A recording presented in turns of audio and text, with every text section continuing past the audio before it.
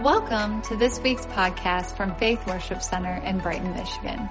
We hope you enjoy this encouraging message. For more information on our church family, visit faithworshipcenter.org.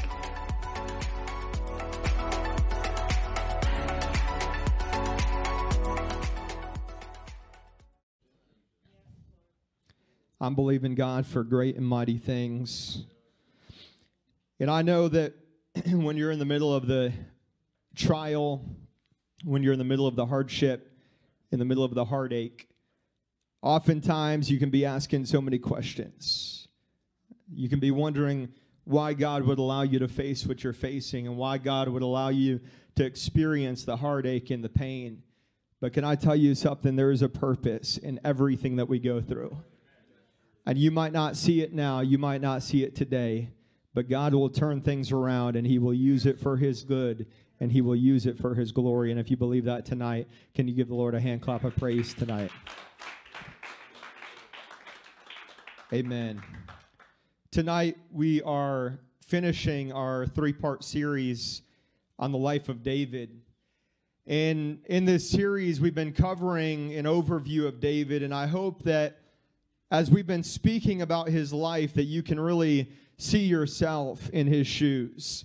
Not just the favor upon his life, but the struggles, the shortcomings, the imperfections. We've talked about how David was an ordinary man. He was far from a perfect man, but he became a great man.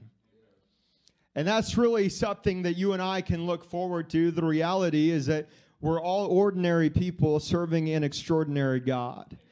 We're all natural beings serving a supernatural God. David was an ordinary human being, and he was far from a perfect human being, but God used him greatly for His kingdom. And tonight, I want to bring this right down to where you are, your reality, your weaknesses, your disappointments, your struggles. And I hope that you realize that a great man or woman of God is not one that has reached perfection, but rather in their humanity has fallen short, yet doesn't stay down, but gets back up by the grace of God and carries on in the divine purpose upon their life. If you believe that tonight, I want you to give God a hand clap of praise. Now, I think if David was alive today, and I can't promise you this tonight, you would have to go out there and read the different denominational bylaws. But I think that if David was alive in 2023, I think that he would have lost his denominational credentials. I think that David would have been canceled. I think that the Facebook Sanhedrin of today would have eaten him alive. I mean, David, he'd be blocking everybody. Unfriend, unfollow, delete, block. I mean, I can picture church people going out to lunch and asking each other, did you hear what David did?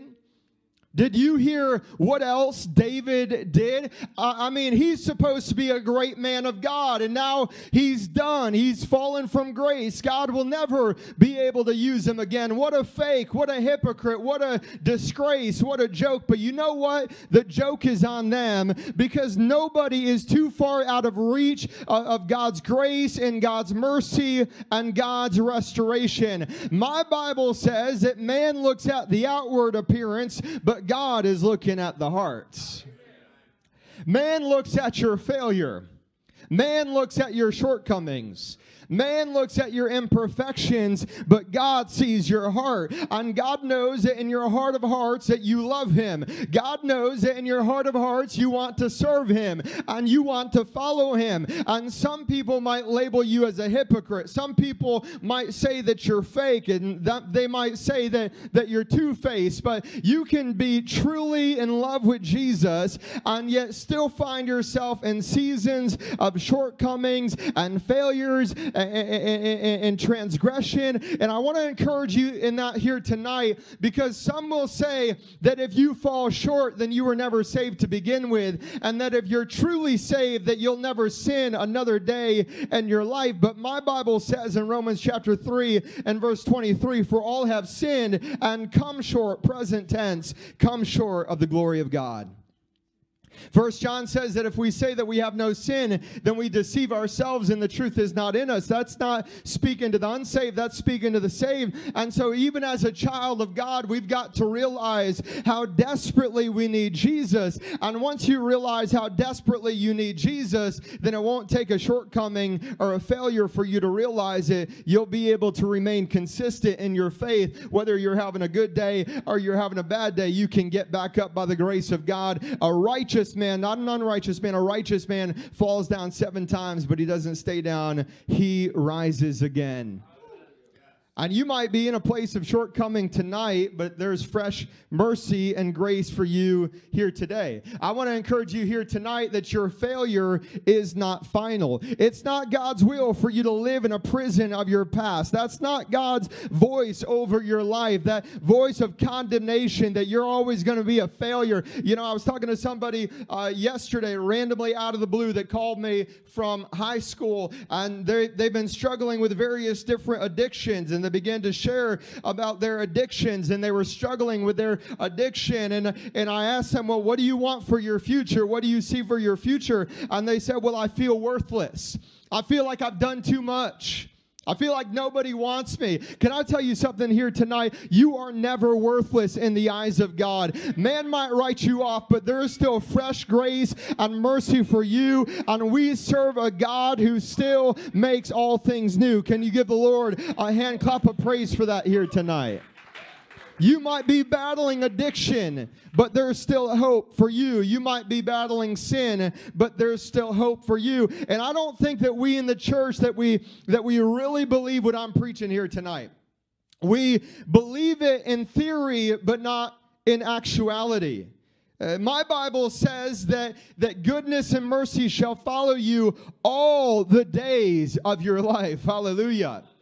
And so we in the church, we don't truly understand grace, but when you look into the life of David, you're wondering when I'd get back to David. When you look into the life of David, then you can get a glimpse of how good God's grace and mercy truly is. Goodness and mercy shall follow you all the days of your life. You want to know why it's following you all the days of your life? Is because God knows that you're going to need it all the days of your life. Isn't that good news that there is an endless supply of God's grace and mercy flowing to you today as a child of God? You see, grace and mercy from others often runs dry, and so that can taint our perspective of what grace and mercy truly is. But God's grace is completely beyond the grace that we receive from others. God's mercy has an endless supply. It's unlimited in what it can do for you, and you ought to give God praise for that one here this morning, because it's by His mercies that you and I are not consumed. It's by His mercy that you and I are still here today. And David would pray the prayer, create in me a clean heart and renew a right spirit within me. Amen. And that should be our heart every day. God, create in me a clean heart and renew a right spirit within me. Now, I want you to think about this here this evening, that there is more written about the life of David in the Bible than any other individual besides Jesus. Of course, Jesus is number one, but besides Jesus, David has the most writings about his life. And following up with David, the runner-up to David is Abraham. Now, Abraham has 14 chapters written about him. His name is also mentioned in the New Testament. Joseph follows right after Abraham. He also has 14 chapters written about him. Elijah follows after Joseph. Elijah has 10 chapters in the Old Testament about his life. It chronicles his life. And then his name is also mentioned in the New Testament. But get this, David has 66 chapters describing his life from start to finish. 66 chapters chronicling his life from start to finish. Not only that, but his name is mentioned 59 times in the New Testament.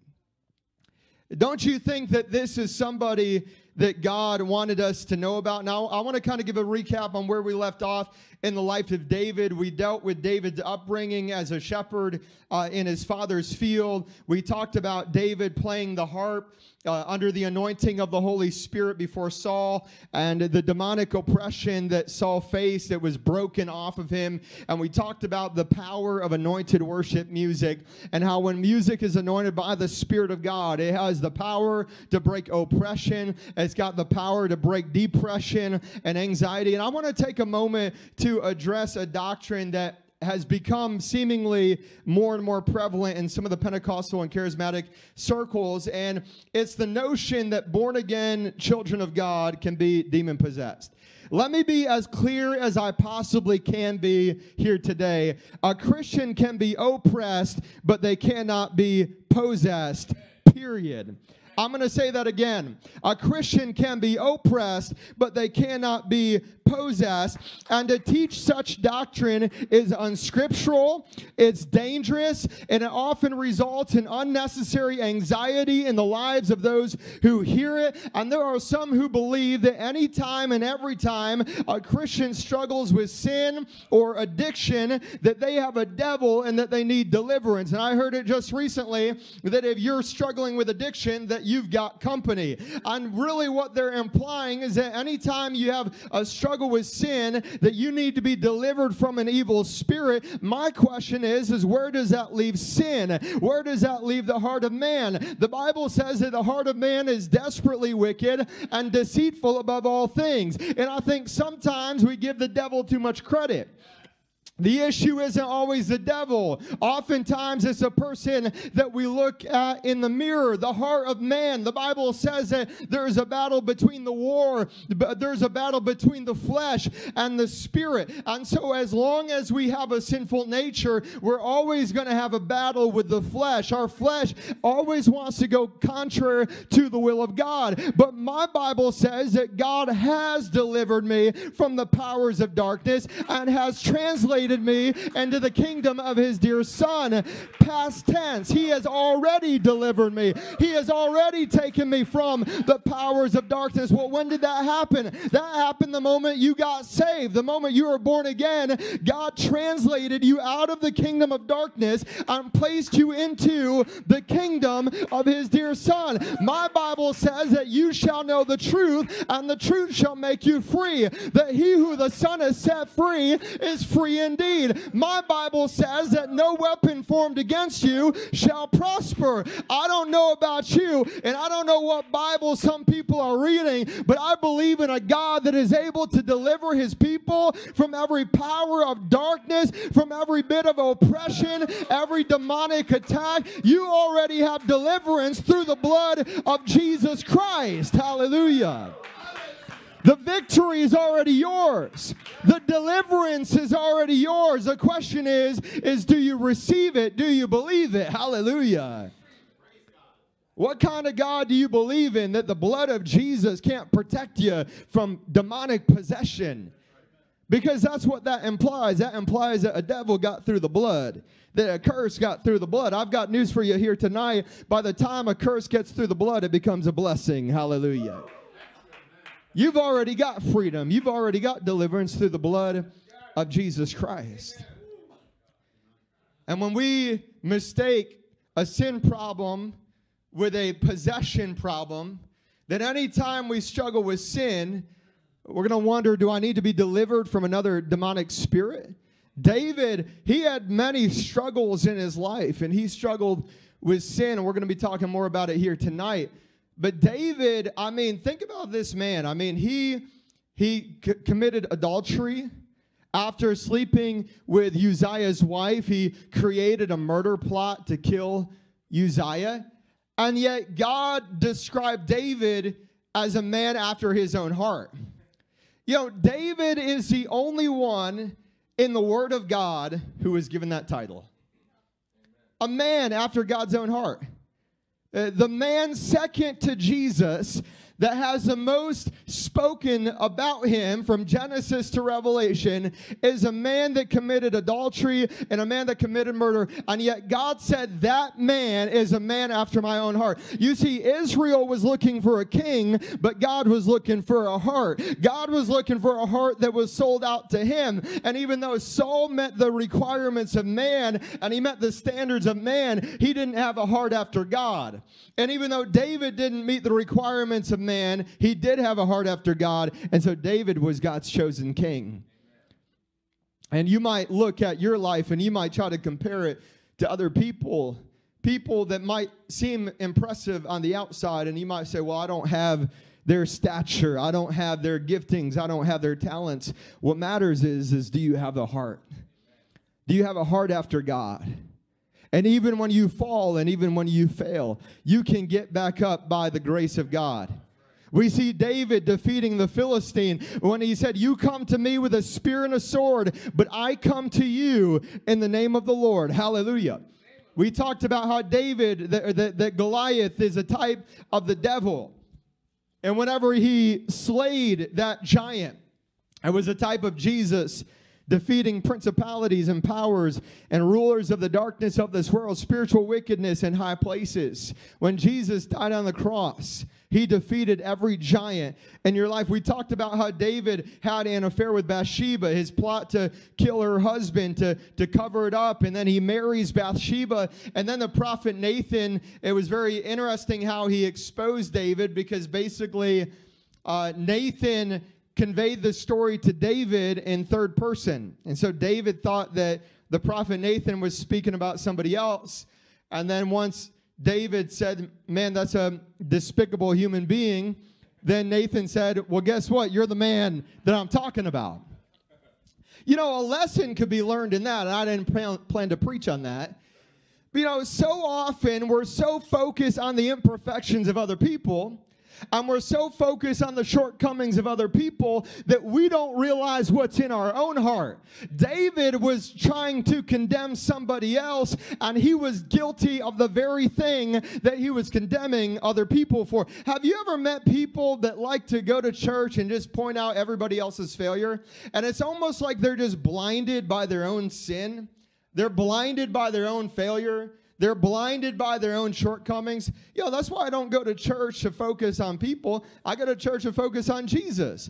I know there's messed up people who go to church because I go to church. Amen. We're all messed up. But we depend on the grace of God. And we're all a work in progress.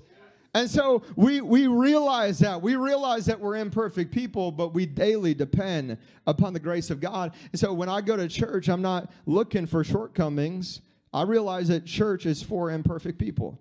If you would say, I'm perfect, well, I'm sorry, this ain't the place for you. And, you know, some people think that if the church was perfect, then nobody would be offended. But the reality is, if everybody was perfect, then people would walk into church and they would feel like they couldn't live up to the perfectionism, and then they would be offended. But I go to church for Jesus, and when I see people fall short, if we're truly spiritual, then we'll want to actually restore them. We'll want to actually strengthen them. We'll want to actually encourage them in the ways of God. And so Nathan, he exposed them in a very interesting way.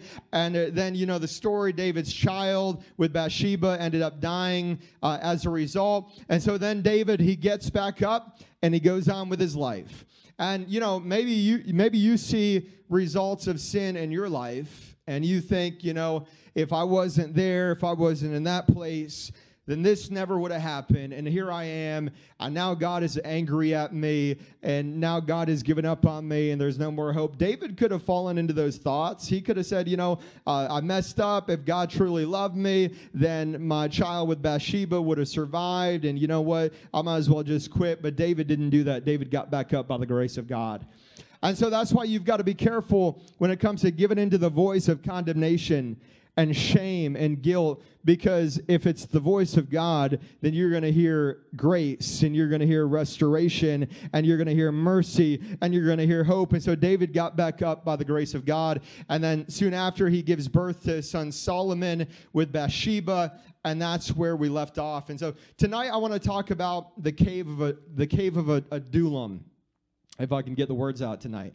The cave of Adullam. Many of you are familiar with the background. David was fleeing from Saul. Saul was a type of the flesh. Saul was a type of man. And David was a type of the spirit. And let me say this tonight. The flesh will always persecute the spirit.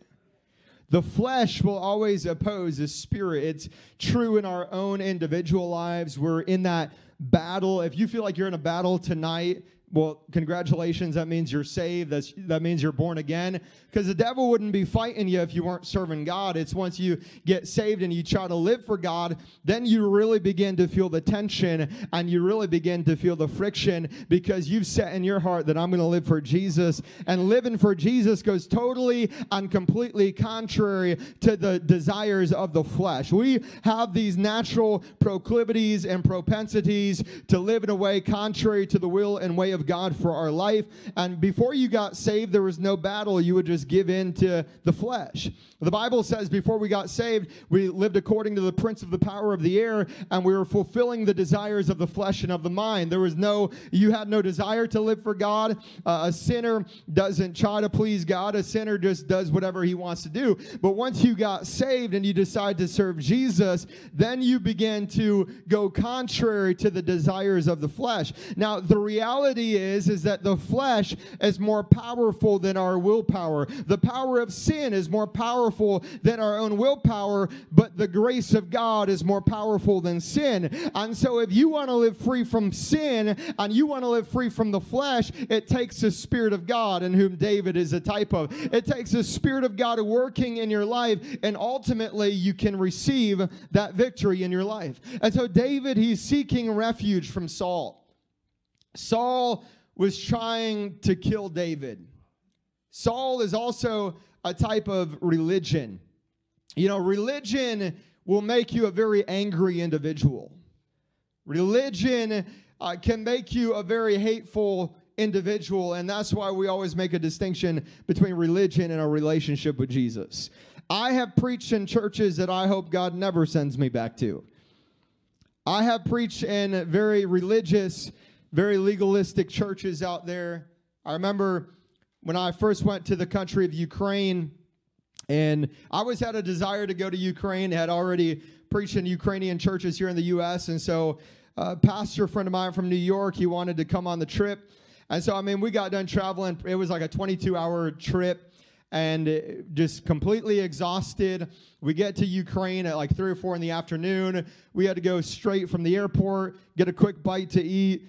Had no time to freshen up, had to go straight to a meeting with a bunch of pastors, and then straight from that meeting into the service. So I'm exhausted. But, I asked the pastor friend of mine if he would open up the service. And he's not a very emotional kind of guy. He's Pentecostal, he's Spirit-filled, but he's kind of reserved. But I asked him to open up the service. And so as he was given the opening, then one of the other leaders of the church asked my translator to ask me if whenever I preach, if I wouldn't be so emotional. They didn't want me to be as emotional as him. And I told my translator, well, I can't make any promises because I was going to preach as I felt led to by the Spirit of God. And if I never get invited back to there again, well, there's millions of other churches out there. Praise God.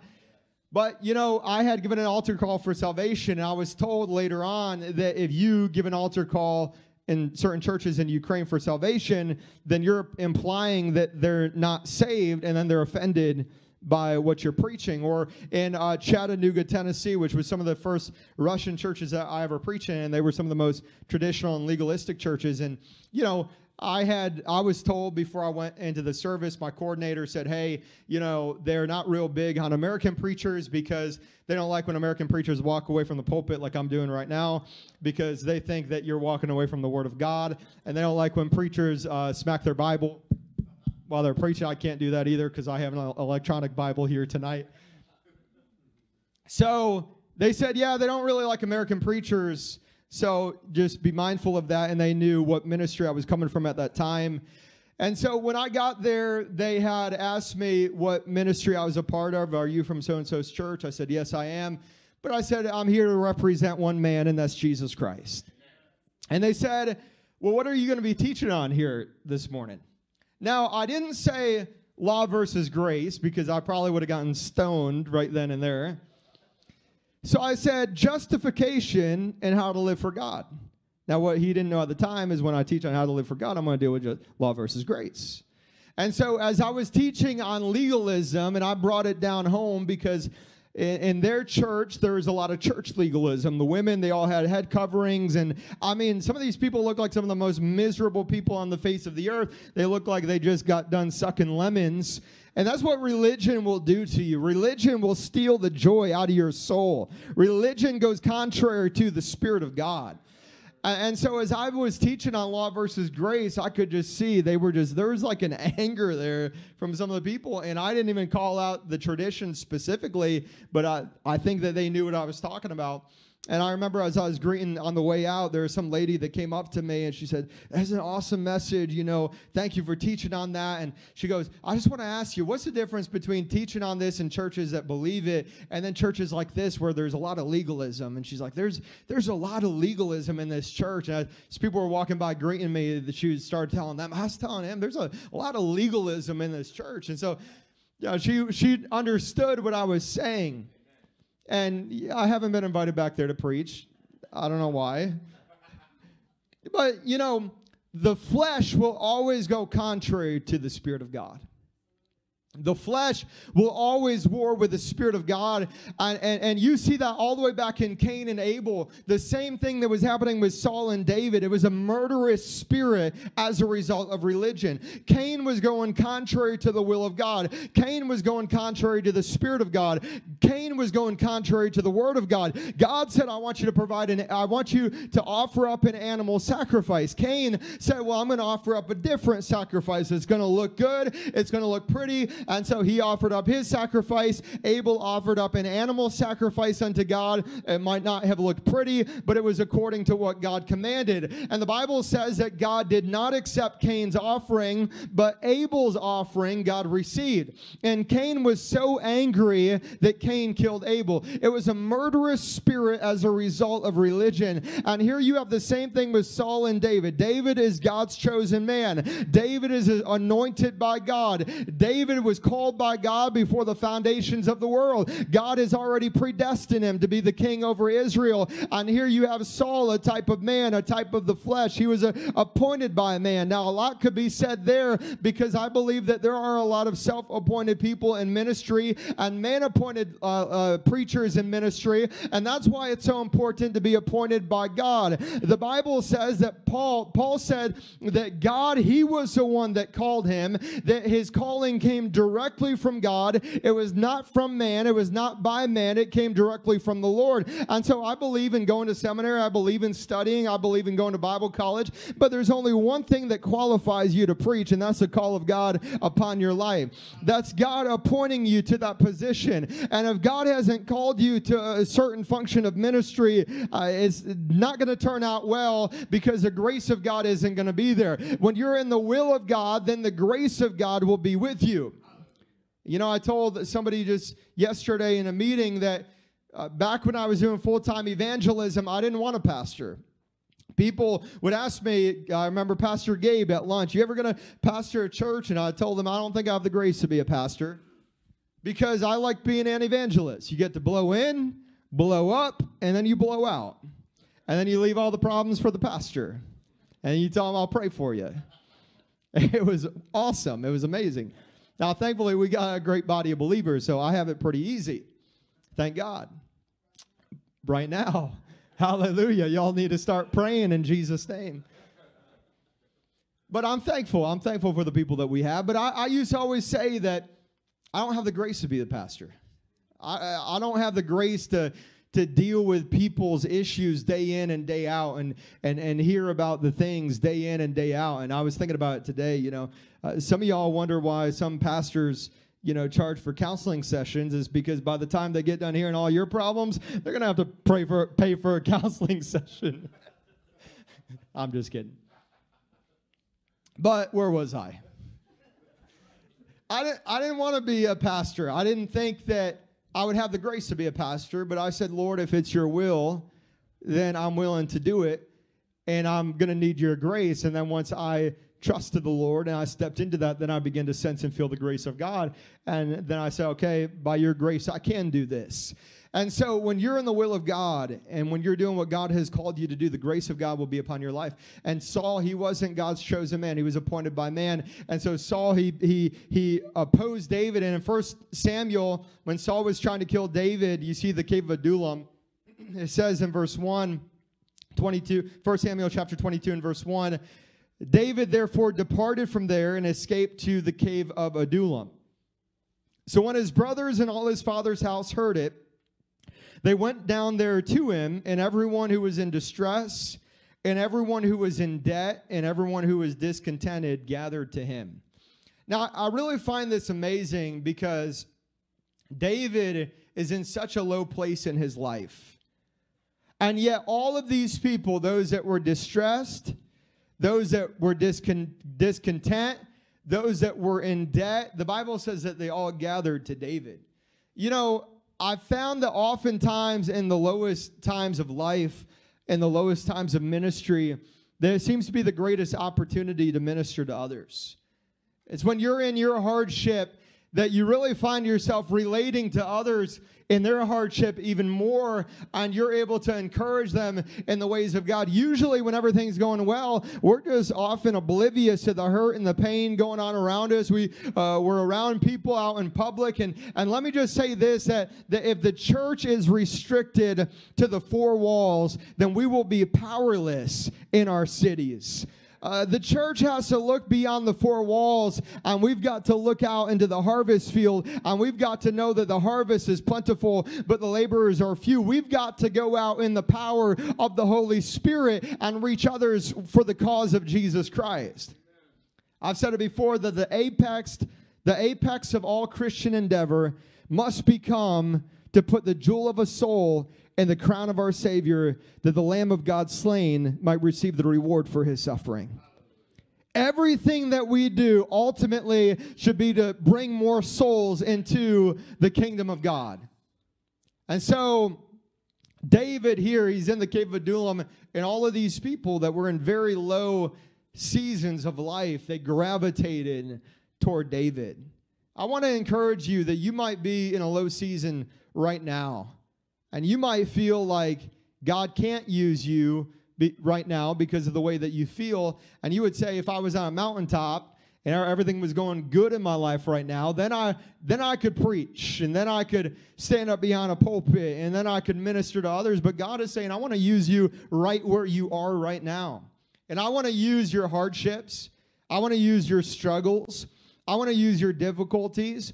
I went through things years ago. I'll just say I went through seasons of anxiety. I went through seasons of depression. And in those moments, I said, God, why are you allowing me to go through it? But if I never would have gone through it, I never would have understood it. And now when I come across people that are going through it, I'm able to minister to them and relate to them and encourage them and let them know God brought me through it, and he can bring you through it as well. Amen. And so you might not understand what you're going through, but even in your seasons of lowliness, even when things look bleak, God will send people your way. And, you know, sometimes it's when you're ministering to them that you begin to feel lifted in your own spirit, and you feel encouraged in your own spirit, and God uses that to move you forward. And you know, some believe David wrote Psalm 57 from the cave of Adullam when he said, have mercy on me, my God. Have mercy on me, for in you I take refuge. I will take refuge in the shadow of your wings until the disaster has passed. Again, and you really see the heart of David here. Have mercy on me, my God. Have mercy on me, for in you I take refuge. I will take refuge in the shadow of your wings until the disaster has passed. Now, I want you to think about David here tonight. David, he was on his own. He was a fugitive. He was running for his life. Yet God was with him during this time, but David was in a place where he had to learn to walk with the Lord. He had to learn to depend upon God. You know, you might feel all alone right now, and you might feel like you're running for your life right now. You're in survivor mode. You're just trying to break through, and you know, sometimes it just feels like one thing after the next just hits you day after day after day, and you're not even trying to thrive. You're just trying to survive right now. And it's in those times of desperation that we truly learn to trust in God. It's in those times of despair that we're really pressed to push in. It's in those times when we're going through the desert that we're pushed to go back to the water source. We're pressed to go back to the brook. And sometimes God will allow the water to dry up just so you come back to Him, just so you come back to the source. And so David, even though he's running, he's fleeing for his life, David is in a season where he's learning to trust in the Lord. We have a saying that desperation precedes revelation. Sometimes it takes coming to a point of desperation before we truly get a revelation of Jesus. It's in our weakness that His strength is made perfect. And He said His grace is sufficient for you. And we will never truly experience the strength of God until we really need the strength of God and we find ourselves in a season of weakness. Then if we'll look to the Lord and we'll trust and depend upon Him, then we can experience His grace in ways that we've never experienced. Now, tonight I want to talk about David's friendship with Jonathan. And you see that in 1 Samuel chapter 18 and verse 1.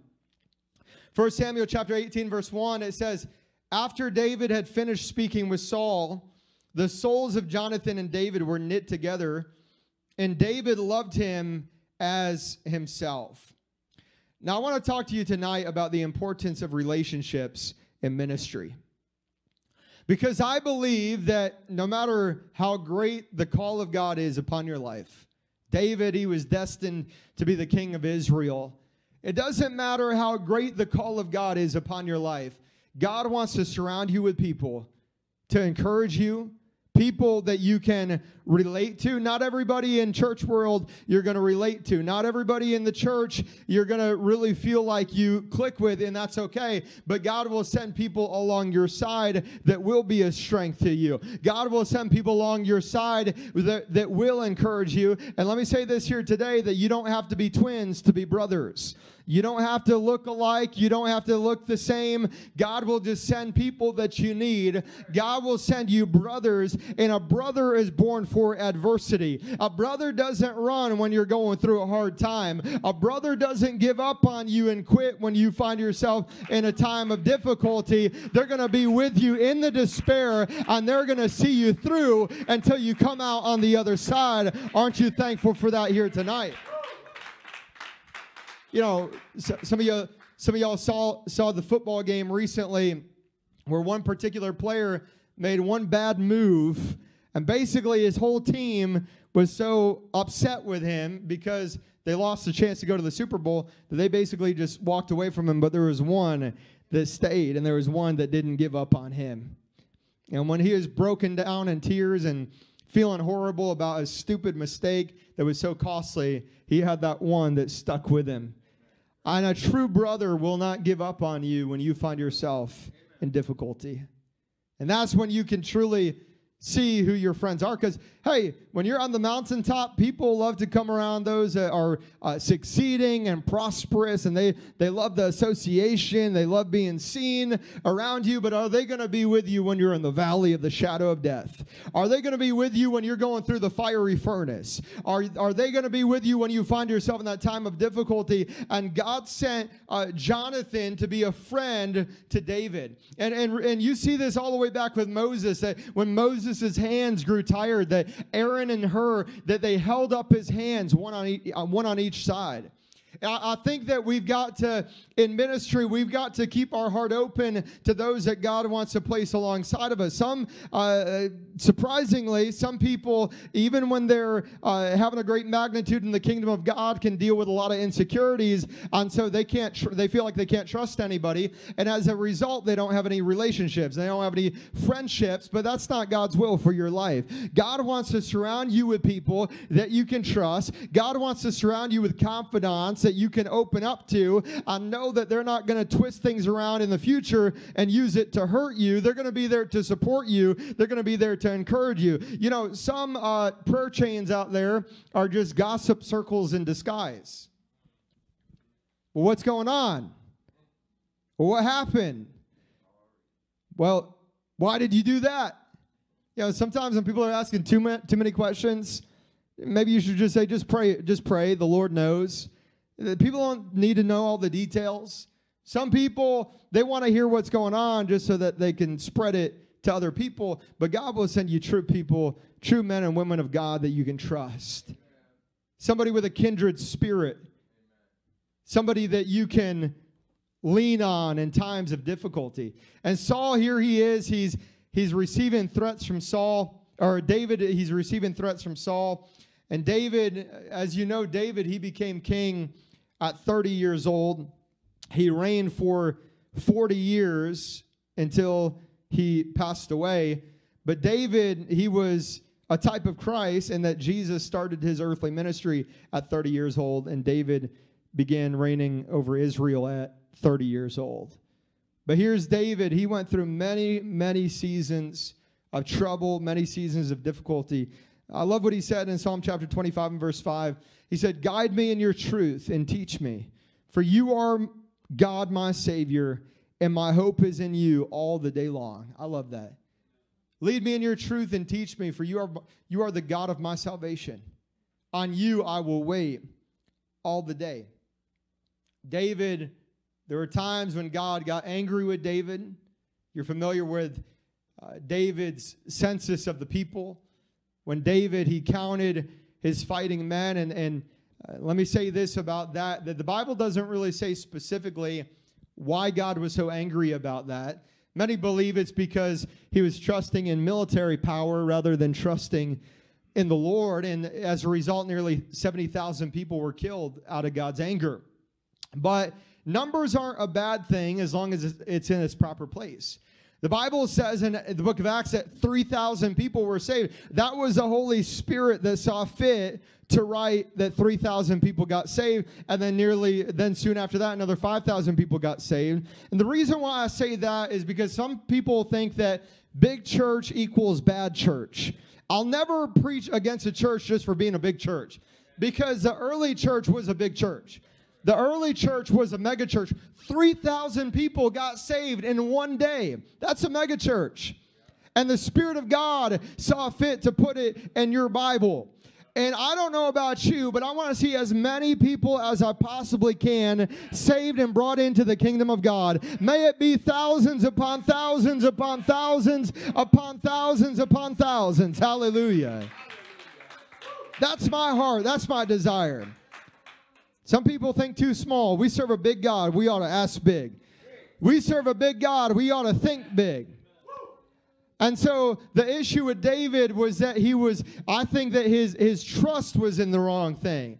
And so whether it's one soul getting saved or it's 1,000,000 souls getting saved, my eyes are on Jesus either way. Hallelujah. Because I know that God will move heaven and earth just to bring one soul into the kingdom of God. And that one soul is so precious in the eyes of God that God will go to extents and lengths that we never would have imagined just to draw that one soul into the kingdom of God. Hallelujah. When we go on mission trips and we go to foreign countries, yeah, we want to see thousands of people get saved, but we're also thinking about the taxi driver. When we were driving in the nation of Colombia recently, we were going through a military section. There were several police officers that came up, and so I just preached to them the gospel of Jesus Christ in Spanish and just saw tears coming down his eyes. Because whether it's thousands of people or it's just one, every soul is precious in the eyes of God. But I'm asking God for the nations. And whether you're in a low season or you're in a high season, this should be your prayer right here. Lead me in your truth and teach me. For you are the God of my salvation. I will wait on you all the day. Hallelujah. My hope is in you all the day long. I hope that as we've gone through the life of David, that you find encouragement wherever you are tonight. Whether you're in a victory right now or you're in failure right now, either way, he who has begun a good work in you will perform it until the day of Jesus Christ. Do not grow weary in well-doing, for in due season you shall reap if you faint not.